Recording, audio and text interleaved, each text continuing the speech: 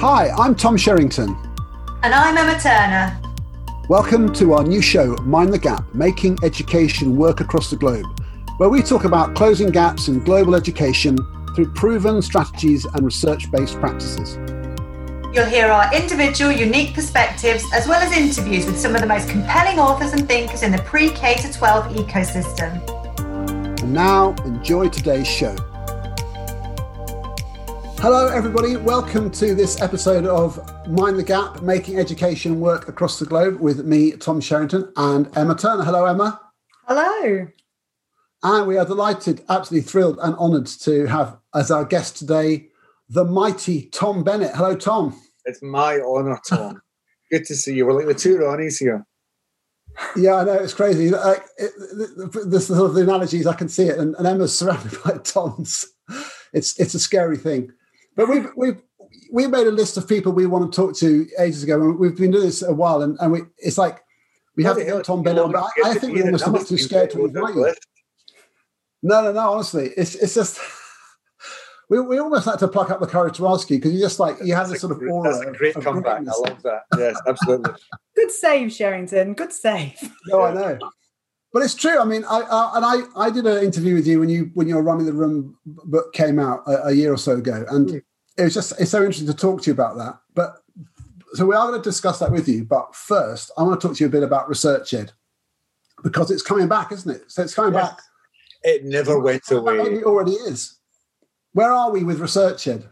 Well, it never really went away. It was just slumbering beneath the ocean like the great Cthulhu, waiting to rise again and consume the earth.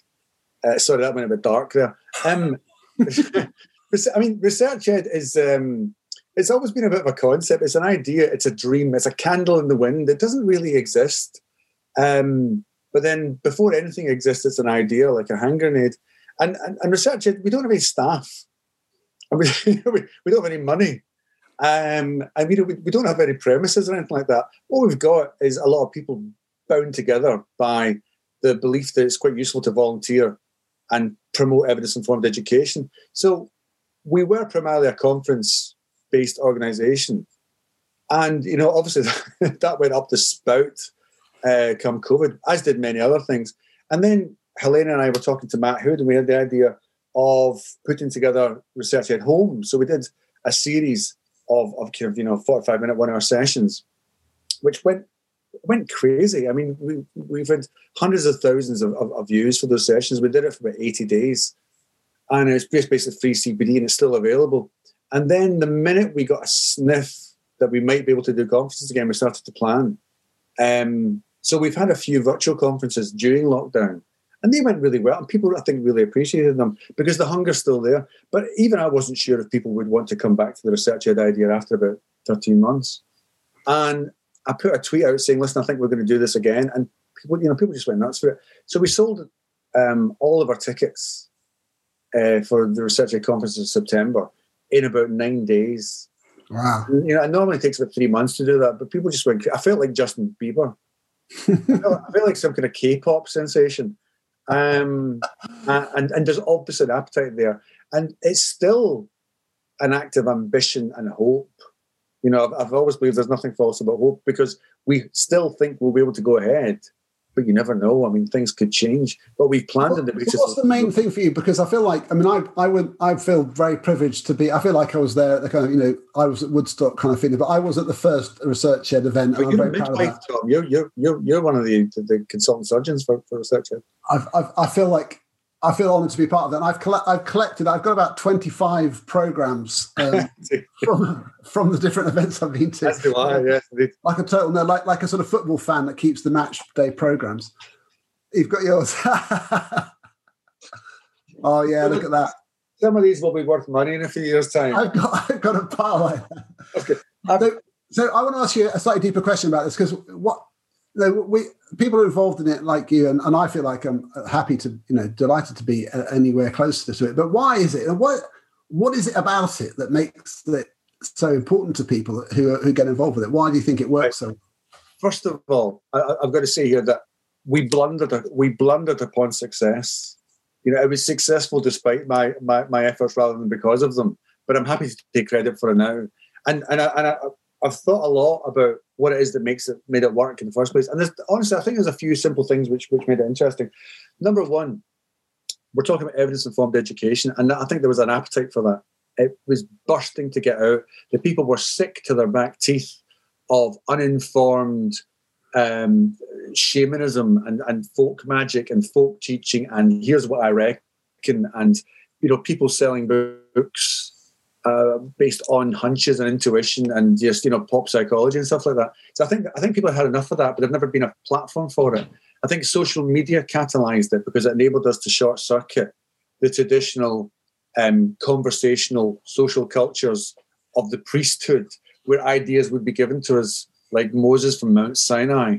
And now teacher could speak unto teacher, and we could talk directly to academics. I think it was also the fact that we were quite democratic. We had teachers speaking and leaders speaking, but also academics and researchers and ministers and people involved in think tanks and charities and MRI operators, and everybody could speak as long as it was an evidence-informed perspective in education. And it's a community.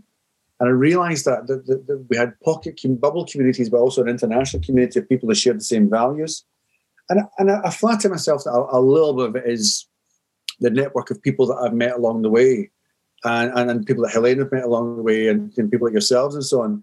That there's a network of people who share many things different, but many things in common. And the thing they have in common is a genuine desire to make things better. And the last thing is it's non-profit. Nobody makes a buck. I don't get a salary. I don't get a cent out of Research Ed. And because of that, people will contribute.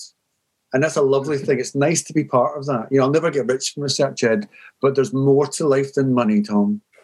Oh, yes. But I feel like, I think that captures it really well. And I think this thing is that people are looking forward to coming together.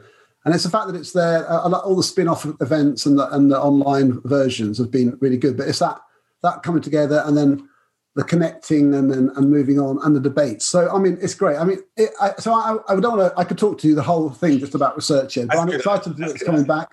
And, I feel like, that you're owed a sort of debt of gratitude for getting it going and being a catalyst, because you need people that can be bothered to get it going. But then it's got a momentum now, and it's got a global thing as well.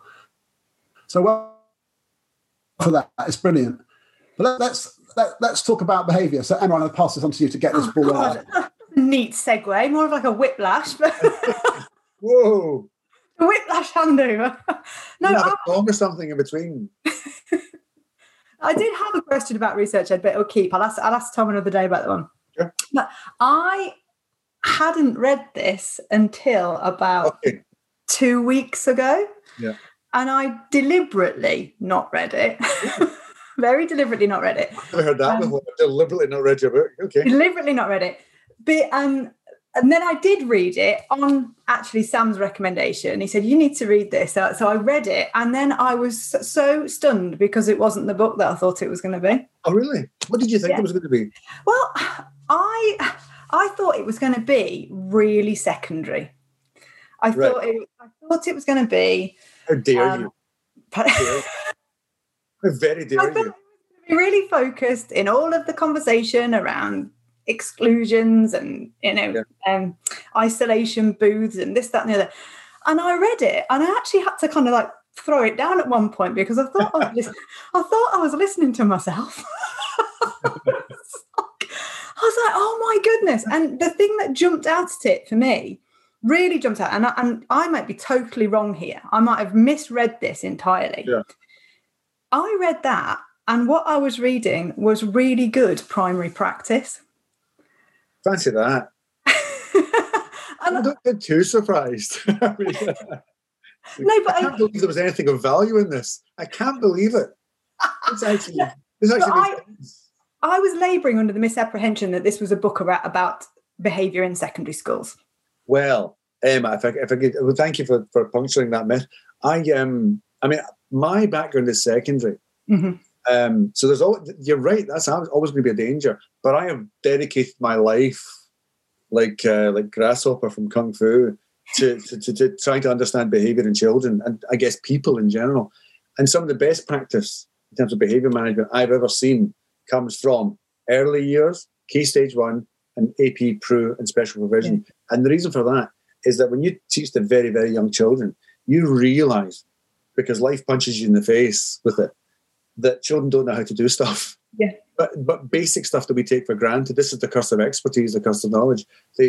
Children don't know how to blow their nose. You've got to teach it to them. So if you're in a kindergarten environment, you've got to show a child how to blow their nose, turn their shoelaces, and how to apologise to someone, and how to wait for 2 minutes, and how to go to the back. All these wee social skills.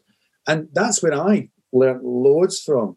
And I realised that essentially it was just a continuum up to secondary, that essentially most of these principles were universal principles, and that a lot of them were just adapted depending on the age group. But I'm really delighted that you thought it was primary relevant, because I genuinely did, and especially page 100 to 102, 110. That section on culture, about classroom culture and what you expect from the children. And the bit about originating in necessity, I was like, that is primary practice. We have to run our rooms like this because, like you say, these children don't know how to line up. This is new to them. They don't know how to sit down, to transition from the table to the door to the assembly hall. So this is our bread and butter. And now I'm reading it and I'm thinking, this is primary practice. And it completely blew my mind, to be perfectly honest, because I was... Well, I'm good exactly. But also, when you look at the early years curriculum, and less so Key Stage 1, but still Key Stage 1, there's a lot of mention about appropriate social developmental milestones. Yeah. You don't get that in secondary. There's very little kind of, by the age of 14, they should be able to tie their shoelaces. It's kind of, but it's understood that this is very much an incubator of those behaviours. Yeah. And that's why, for my money, if I want to think about behaviour, I would go to early years, Key Stage 1 or AP. That makes my heart sing, Mr. Bennett. That really does. But the question that it threw up for me... Oh, there's a question, right, okay. There is a question, not just an observation. Lurking in there somewhere. The question that threw up was around about sort of September time. There's lots of posts on social media about secondary teachers saying, the year 7s are so needy and they're so biddable and they're so quiet and I can't get anything out of them and they behave so well and da-da-da-da-da. My question is, if that's what's happening in year 7... what happens after that? Where does the kind of the challenging behaviour come from if they come in year 7 and they are the kind of biddable little year 7s? Well, this is interesting, right? There's this kind of weird, unspoken, sometimes spoken rivalry and tension between the primary and the secondary sector. It's entirely unnecessary, but tribe's got a tribe. I get a lot of secondary teachers that say things like, I'm not there to teach them behaviour, I'm there to teach them maths. And I go, boy, are you in the wrong job? Because teaching is a relational process. Teaching is a dialogic process. Coaching is a dialogic process. You don't just sick up the learning and expect them to do something with it. Sorry about the image. Now, in primary school, there's a far greater tendency to realise that people have to socialise the children into the habits and the routines of the school system. Not enough still, but it's more prominent. Also, primary schools tend to be smaller. Also, primary school practitioners tend to be, they're nicer people in general, I usually find. They're just nicer people. Secondary school teachers have to be a bit harder and more cynical because people throw things at them. But in the primary sector, you've got this kind of much more nurturing environment, much more relational environment. It's usually smaller classes. Everyone knows everyone's name. You don't get the big 2,000 pupil mega schools in primary normally. And you get the kids all day long, so you develop this really intense relationship with them. Kids go from that type of environment, suddenly, boom, they see 15 teachers in a week. And they see them for very short periods of time. And every room's got different cultural expectations. And year 7 for many people is a real shock because they've been dropped from warm, soothing water into very, very cold water indeed. And the children, for a while, think to themselves, I'll just do what I've always done. And they're often quite compliant, they're often quite teacher-pleasing and so on. And then they realise that a lot of the teachers in secondary school, not always, I'm not trying to generalise here, but they let them away with stuff that they didn't before because the teachers in secondary didn't know what the expectations of the feeder school were. So the kid eventually starts thinking, hang on, I don't have to do this anymore. I don't have to double underline the first paragraph because nobody seems to care if I do it or not. So maybe I won't do it, or maybe I won't do the work. And it's true, you see their books, you see the work just kind of go off a cliff, which is why you look at a through school. And they usually don't suffer this problem. And what good schools do is they have this kind of Venn diagram of year 5, 6, and 7, where, you know, teachers and staff from both schools do lots of visits, and sometimes they even start the curriculum at the end of year 6, and sometimes they'll do a bit of year 6 and year 7. And, you know, I've seen some wonderful experiments going on to try to get around this. But it's basically... Is there anything to do with puberty, like the kind of, like, I mean, in my experience, like in schools with not good systems when I was a younger teacher, for sure, you know, year 8, year 9 was pretty tough. And there was a kind of students who are more likely to start pushing the boundaries because they can, obviously. They start to sort of think they're developing a kind of agency. There's a natural adolescence period. I mean, to what extent do you feel like is a driver? Well, there's an old saying, isn't there, that culture eats strategy for breakfast. Well, biology eats culture for breakfast, and adolescence isn't just a ticking time bomb. It's a nuclear hand grenade that goes off inside people's heads and in their bodies. So developmentally, you're absolutely right. There's lots of things which are concomitant with that. So, for example, the two main things that happen at the adolescent phase, which are relevant to this conversation, is there's an enormous spike in conformity. This is the weirdest thing, right? Kids become super conformist. Not because they want to be robots, because they want to fit in with their peer groups. They don't want to stand out. They want to be accepted. Why? Because they've got this emergent sense of who they are, and they feel very vulnerable, and they feel very exposed. And also they become more impulsive. The impulsivity spikes in the adolescent phase too. It's just a biochemical thing. And children lose, to some extent, the capacity to attach present circumstances with future outcomes. So they become more kind of reckless and passionate, and also they start to notice one another in a more prurient sense. And all of a sudden, you know, pleasing the teacher becomes less important. We know, for example, that peer approval matters far more than adult approval in the adolescent phase. I mean, mileage varies, but as a cohort. You're listening to Mind the Gap, presented by John Catt Educational. Over the past 6 decades, John Catt has supported teachers and school leaders with research-based, easy-to-use professional development books for the entire faculty. Visit us.johncattbookshop.com in the United States or johncattbookshop.com elsewhere across the globe to find the latest titles. I love that phrase you use on page 110 about the centrifuge. I have read this book. Good. You've gone from, I don't want to read this book, I'm choosing not to. I'm a very thorough student, Mr. Penny. Thank you very much. To do something well. But you describe it as the centrifuge of peer pressure, which I think is an absolutely brilliant way of describing it. Pardon?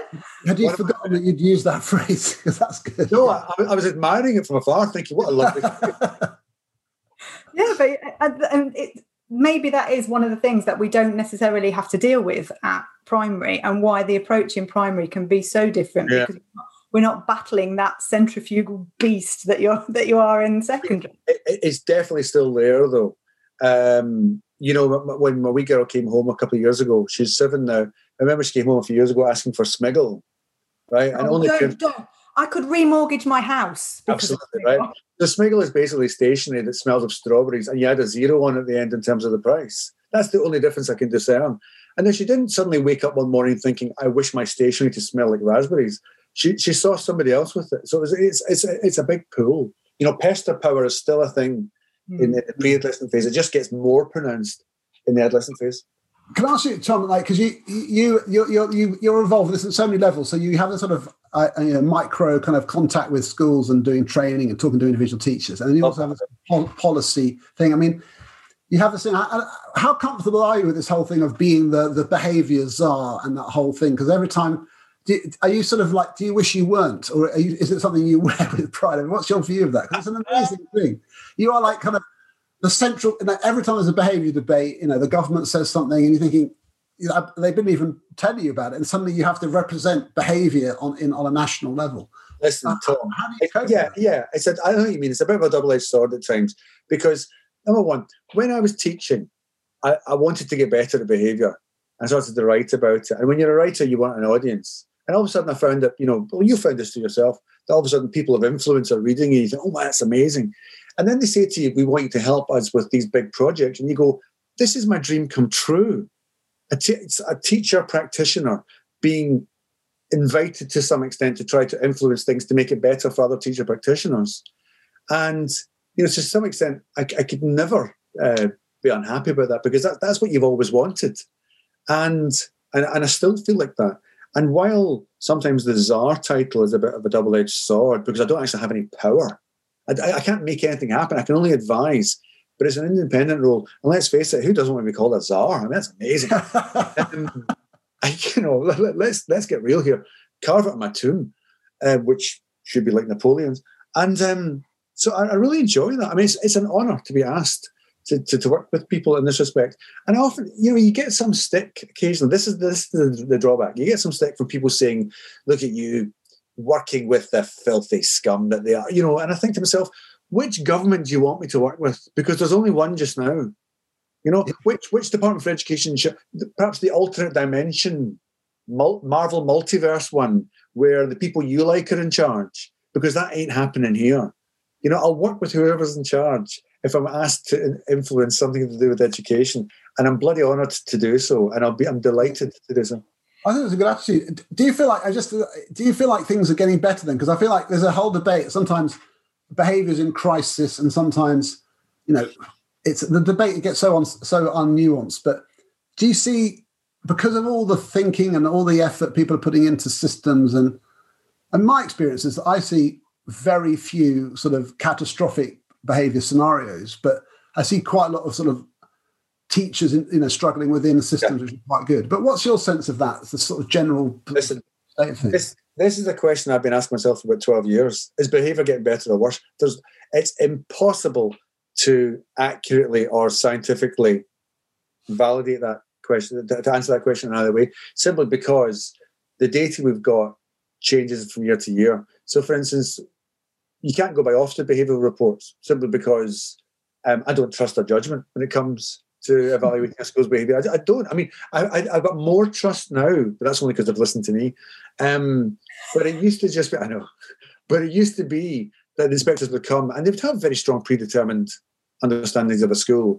And they would speak to about 5 kids and look at 15 questionnaires from 14 completely barmy parents. And they would form their judgment. I mean, bollocks to that. What you need to do to get under the bonnet is to look at habits and routines and things that people are doing without being asked. And do people understand what the systems are and how is it enacted and how is it trained? So there's that. I think what's better now, that we know is better, is that in the bad old days, like the 70s or the 80s, you would get some real sink estate schools, where the kids were literally running riot before HMI. And now that's gone because HMI exists, and now those schools tend to get shut. So there's a certain bar of improvement.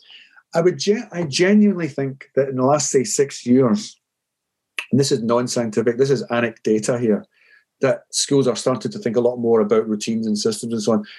Some of it has been catalysed by some of my work, but some of it has been catalysed by the work of lots and lots of other people, like, for instance, like Sam Strickland, and the Michaela schools and the Dixon Trinity schools and some of the better art schools and so on, that are doing it and actually making it happen. And because of social media, people are no longer scared of saying, look what we're doing, we can do these things.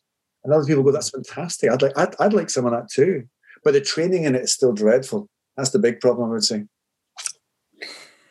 Just thinking with your national overview of behaviour. I was talking to Catherine Morgan the other day, who's incidentally making her debut at Research Ed London. So there you go. We should call it New Faces. Pardon?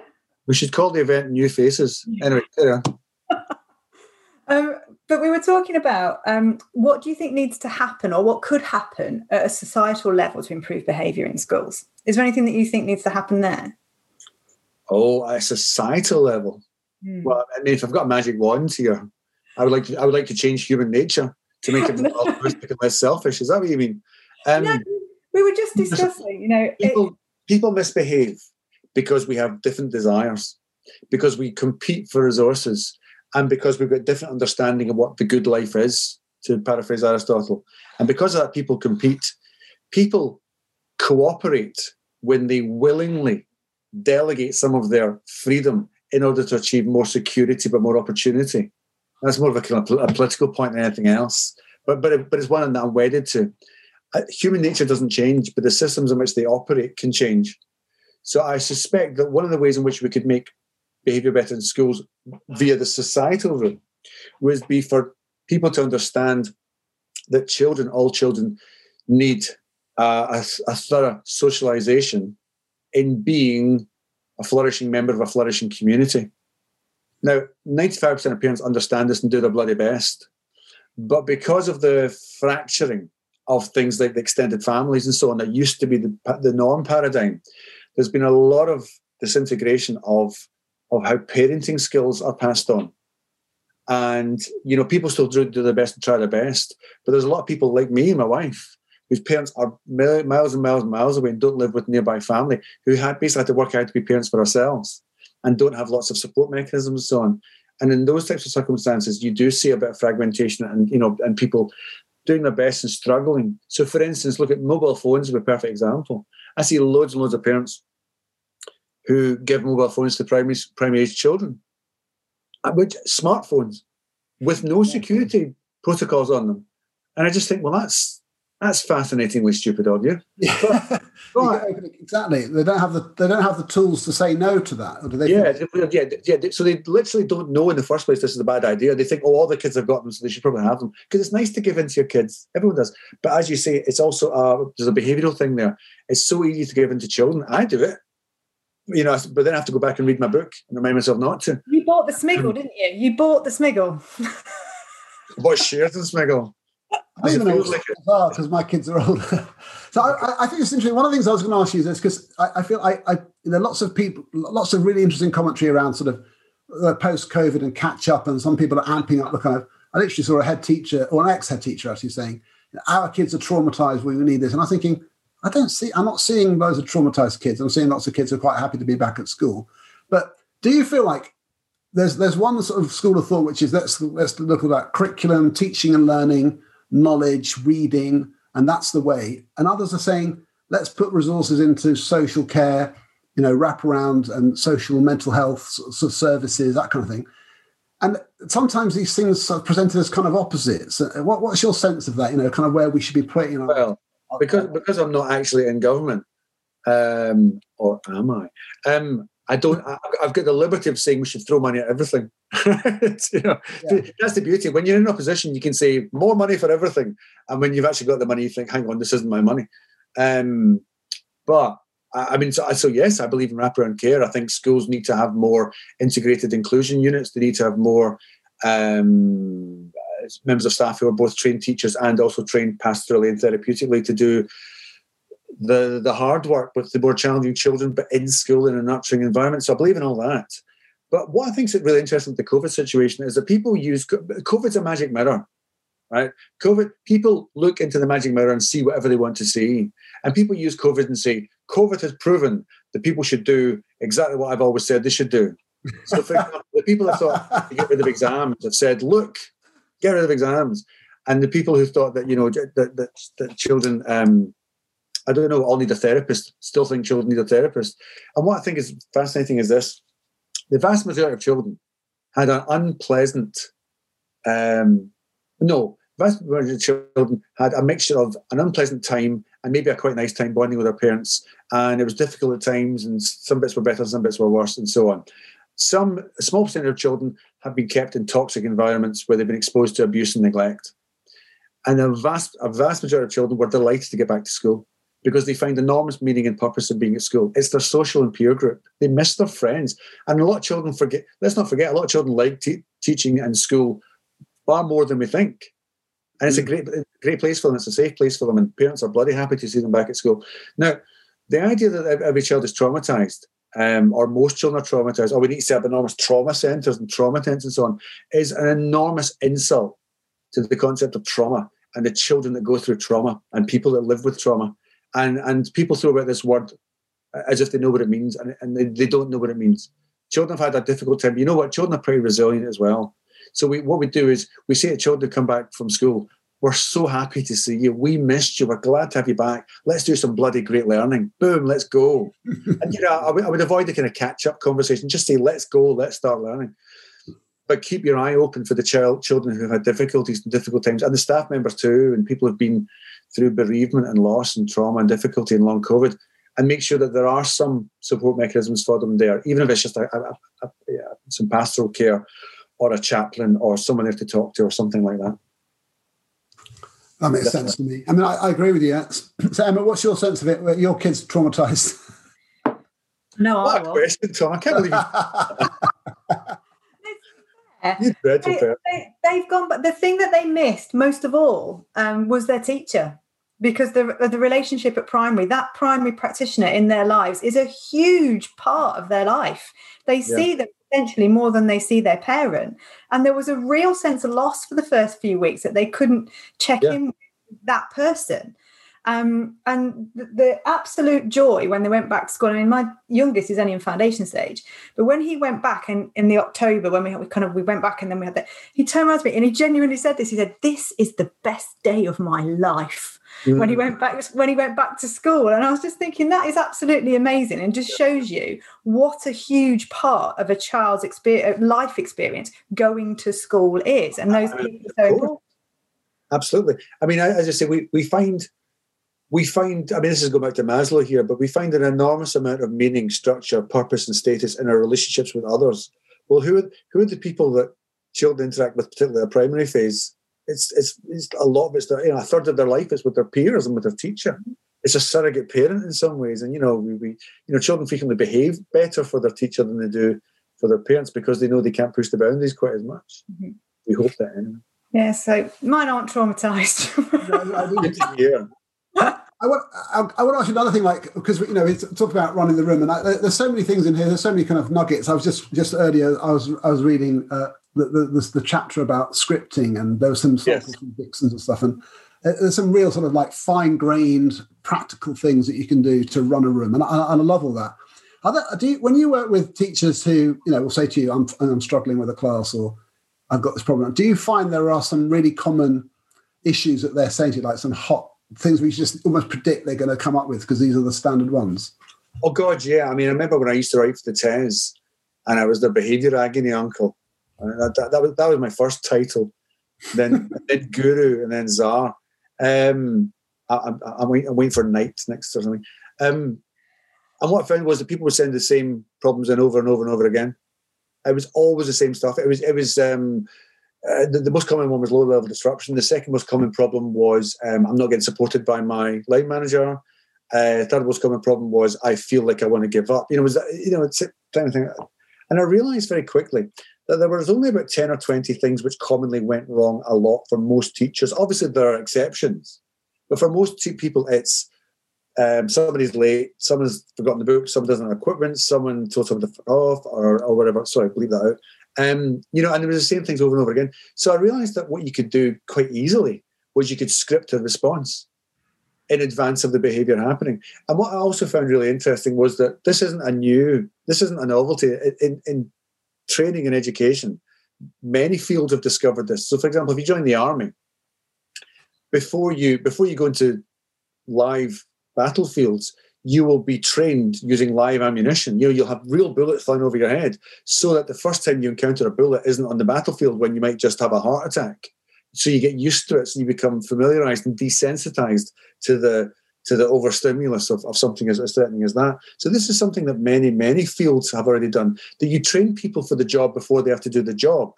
Airline pilots doing 10,000 hours of flight simulator before they get into a 747, or doing 10,000 hours or whatever, however many hours, in smaller planes. Surgeons practicing on cadavers before they do real surgery. I mean, practicing before you do the real thing is such a common thing in education, it's barely worth mentioning. Yet in teaching, we don't do that. Some people do, but it's not really a thing, which is why I think scripting is such a useful thing to do, because you're giving somebody a skeleton, a launch pad, a climbing frame of what other people have done and found quite useful in the past, so that eventually, a bit like learning your scales and your arpeggios, you can start to play jazz with the wisdom of people who've preceded you, but you've got that wisdom to inform your practice, rather than having to invent the wheel every single time a cohort comes through, a new generation of teacher comes through, which is madness. And yeah, it's crazy. Do you think it's because when behaviour is working well, you don't see it, and that's why it's so hard to kind of articulate why it's working well, and that you only need to address it when it's going wrong, and that's why it doesn't necessarily get modelled or talked about or articulated in the way that it should? Because if you're watching an experienced teacher who's really effective, there isn't the behaviour to necessarily watch a lot of the time. It is a metaphysical and perhaps an ontological error, obviously. right? The reason why is that people attribute behaviour to some kind of innate sense of goodness about a person, like it's a gift which is given by the fairies in Sleeping Beauty at birth, in the cradle. You know, people are either good or they're bad, and people forget that behaviour is learned. That the rituals and the traditions and the routines and the norms of our behaviour are all learned. Very little bit of our behaviour is completely intuitive. It's mostly ritualised and taught. And what you find is that when people see good behaviour in a child, they say that's a good child. Well, what they mean is that child has had experiences to habituate them into these forms of behaviour. And frequently you'll get a school with lots and lots of really, great, well-behaved children. And it might be a primary school with 40 kids in the Cotswolds, and the behaviour is immaculate, and the kids are just lovely. And the mistake that many people make in that circumstance is we're really great at behaviour, when actually what you are is you're the recipient of multiple members of the Lucky Sperm Club, which is okay. And I'm delighted. I wish everyone had those advantages, but don't pat yourself in the back and say, look at the great work we did. And this is why many schools in the independent sector can get away with being rubbish at behaviour. And I've worked with lots of schools in the independent sector, and I say to them, what do you do to manage behaviour? And they kind of look at me as if I've just asked them something. I don't know. You don't have to worry, yeah. Yeah, we caught somebody smoking pot last week. That's about it. I think it's interesting when, I think one of the things is that there are certain things which are, it's a bit like, momentum and sustaining. So going into a school with, I've shared this, when I went to be the head of the grammar school in Chelmsford, one of the things I learned, which just blew me away, was the teacher's expectations of the students in terms of their work and their homework was so astronomical. I'd never seen it before. Right. You really set that amount of work to do over the weekend, and the students would do like a ton of German practice overnight for tomorrow's lesson, and no one batted an eyelid. And it was just incredible. But that's because that was already there. That was the culture. It was totally just sustained. Every new teacher who came in just did that too, and the students expected it, and it was just normal. And so it's only when you have to sort of reach to get to that it seems like you have to make this almighty effort. Yes. So it's like changing cultures is so hard, isn't it? Well, there's a line, one of my favourite lines from Camus, where he says, in the end, you could get used to anything. And it's absolutely true. Human beings are incredibly flexible. People endured Belfast and Beirut at the height of the Troubles and the terrors. People get used to it. I've worked with some teachers in Burkina Faso where some of the children had to walk 15 miles to get to school, on a daily basis. And when they got there was, one teacher if they were lucky, and barely any classrooms. And you just like, people can get used to so much stuff, and people can learn to live with difficulty, but also they can learn to exceed circumstances that other people just think they can't. Human nature is demonic and angelic, and it's inspirational in many, many ways in terms of what people are capable of when they put their minds to it. But as you say, with other people, it requires vast oceans of determination and willpower on the person who's trying to change the behaviours of other people, because you yourself have to be more resolute than they ever will be. You are the coach, and of course the coach can't stop. Do you get frustrated? I mean, always. One of the things that I have to sort of like coach myself out of, because I get so enraged by this, which is when let it out, Tom. Let it out. People who've never had to do it criticize schools who have strict behaviour. And are wishing them to have a soft, lovely, fluffy policy, but they have never run a school or had to. I mean, I just could go mental about it. So how do you feel about that kind of discussion about that, strict schools? You're pressing one of my triggers here. That. you cheeky little monkey here. Yeah, of course I do. It drives me mad when people who know bugger all about it talk as if they do know about it. And it wouldn't matter. It wouldn't matter to me if sometimes they didn't have influence, and they form think tanks, and they form, select committees, and they sometimes have influence over schools, either through things like governorships, or because they end up becoming the leaders of MATs, or they become Ofsted inspectors. There's a lot of people in the system who don't know how to manage the behaviour of challenging children. And the reason for that is because there's no mechanism to prevent people who are rubbish at managing behaviour, or who have never experienced it in the slightest. There's no mechanism for preventing these people from getting into positions of authority over people that do have to manage behaviour. So if you go to a school and you'll sometimes find members of SLT who couldn't manage a challenging class, but who are advising new teachers how to manage a challenging class.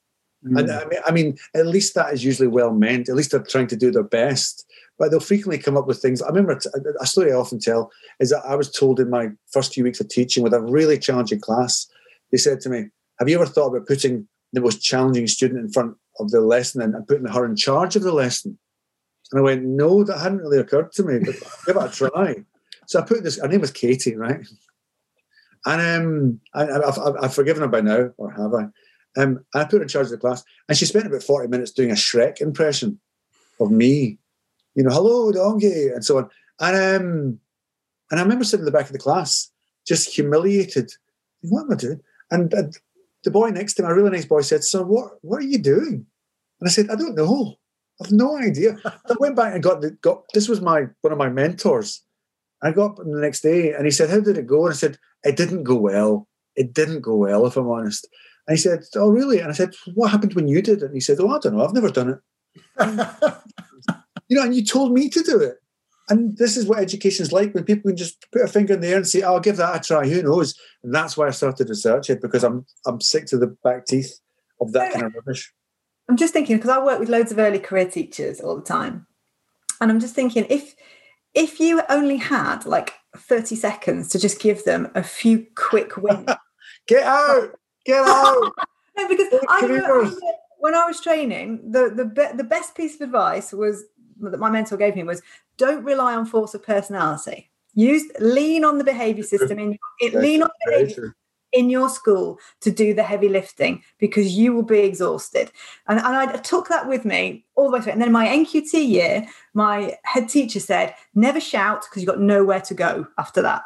So those two pieces of advice have served me really well. Don't rely on force of personality, lean on your system, and don't shout because you've got nowhere to go. So what would be your kind of quick wins? And I have to credit Nimish Ladd with this question, because he asked me to ask you. Really? Right, okay. So I've got 30 seconds, have I? Okay, so first of all, I'd say... You can have as long as you want, but imagine you had like... What is the question, Emma? I don't even know what I'm answering now, because apparently I've got as long as I like. So in that case, I was put into a 6-week induction process. Okay, well, I'll stick to what I was going to do. I would insist on what I originally said. I don't even know who you are anymore. Who are you? Right, so I've got 30 seconds. So I say, well, young Padawan, what a career choice you've made. First thing you need to do, and I would lean in and say, first thing you need to do is buy Tom Bennett's Running the Room, available for $14.99 from John Catt Publishing. And then with the last 15 seconds, I would say, if you've got any money left, I would buy Tom Bennett's Running the Room Companion at £12.99, far more reasonable. Get them together, you can get £2. I'm kidding. Right. The real advice, I would say,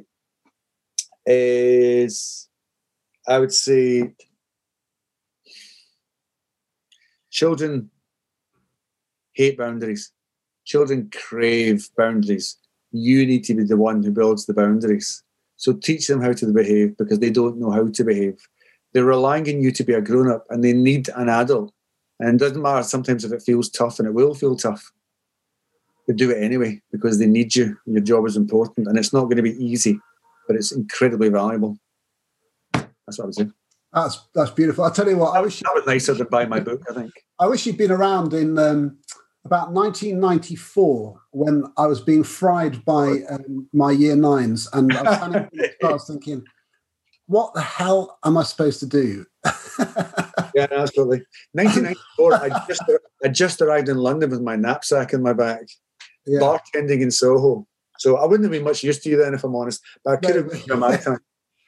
I think it's brilliant. I mean, I actually love the fact that we are starting to have this dialogue, and I feel like it's always like it's just starting. But I feel like these discussions that are there, the resourcing, the fact that you've got the books, and the fact that you're available, and I mean, all this is like with this hub system and more messages, more sources of people saying, "Look, this is how to do it." I think that's absolutely fantastic, and I actually think you're someone who I think really does a good job of flying the flag for this, because.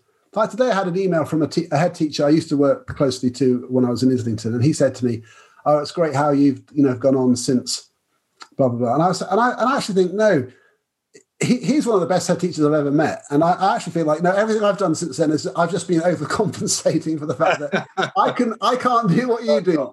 Like, your school is amazing, and the way that he ran his school, with the behaviour was impeccable, the standards are incredible, and I just think no, you are the person. People like you, you're really good at making that point that kind of frontline stuff really matters, and people who do it need maximum support. Yeah. I start every single one of my training, and anything I do with any teacher, I start off by saying thank you to them for still doing it, because it's hard, it's wearing and it's dispiriting. I love teaching, but it grinds you to the ground, and if people don't do it, then nothing we say matters. And I'm a big believer in trying to be where the universe needs you to be, and I feel like I'm doing some good, and I hope I am. I do try, and I don't overestimate what I do. I don't think it's changing the world, but I think it's helping in a small wee bit right in front of me, and that's all that any of us can do. But I think that teachers and leaders often forget just how important what they're doing is. And you just have to think back to your own childhood and the teachers who made a difference to you, and you think, yeah, they do matter. Sometimes they don't matter at all, but they're always a link in the chain of other people's lives, and that's an enormous responsibility. No, it is. Well, I mean, honestly, I think we have to wrap it up now because time is up. But it's been a real don't go. I love hearing you talk. Thank you so much for joining us. It's a pleasure. A real honour to talk to you again. Thank you very much for having me on eventually. And really, really nice to meet you, Emma. And I'll see you, Ross, again. And you. Yeah. It's been an absolute pleasure. And I absolutely wow. Book. What a great book. That book doesn't look like it's even opened. That spine is unsullied. You will actually find it's full of writing, because yes, I've actually written in it. Fabulous. Where do you think I got my quotes from? Yeah. And we'll see you at Research Ed in September. Looking forward to it. Wait. Fingers crossed, but I can't wait for the face-to-face again. So I'll see you there, guys. Thanks, Tom. Thank you. And thanks everyone for joining us for this episode. Mind the Gap, making education work across the globe, with me and Emma and Tom today. Tom and Tom. See you all in the next episode. Thank you. Thanks for listening to Mind the Gap. We hope you enjoyed hearing what's on our minds today. For much more great content, make sure to check out the video version of our show, which includes additional segments and features. Visit edcircuit.com or go to YouTube and subscribe to our channel, Mind the Gap with Tom and Emma. See you next time.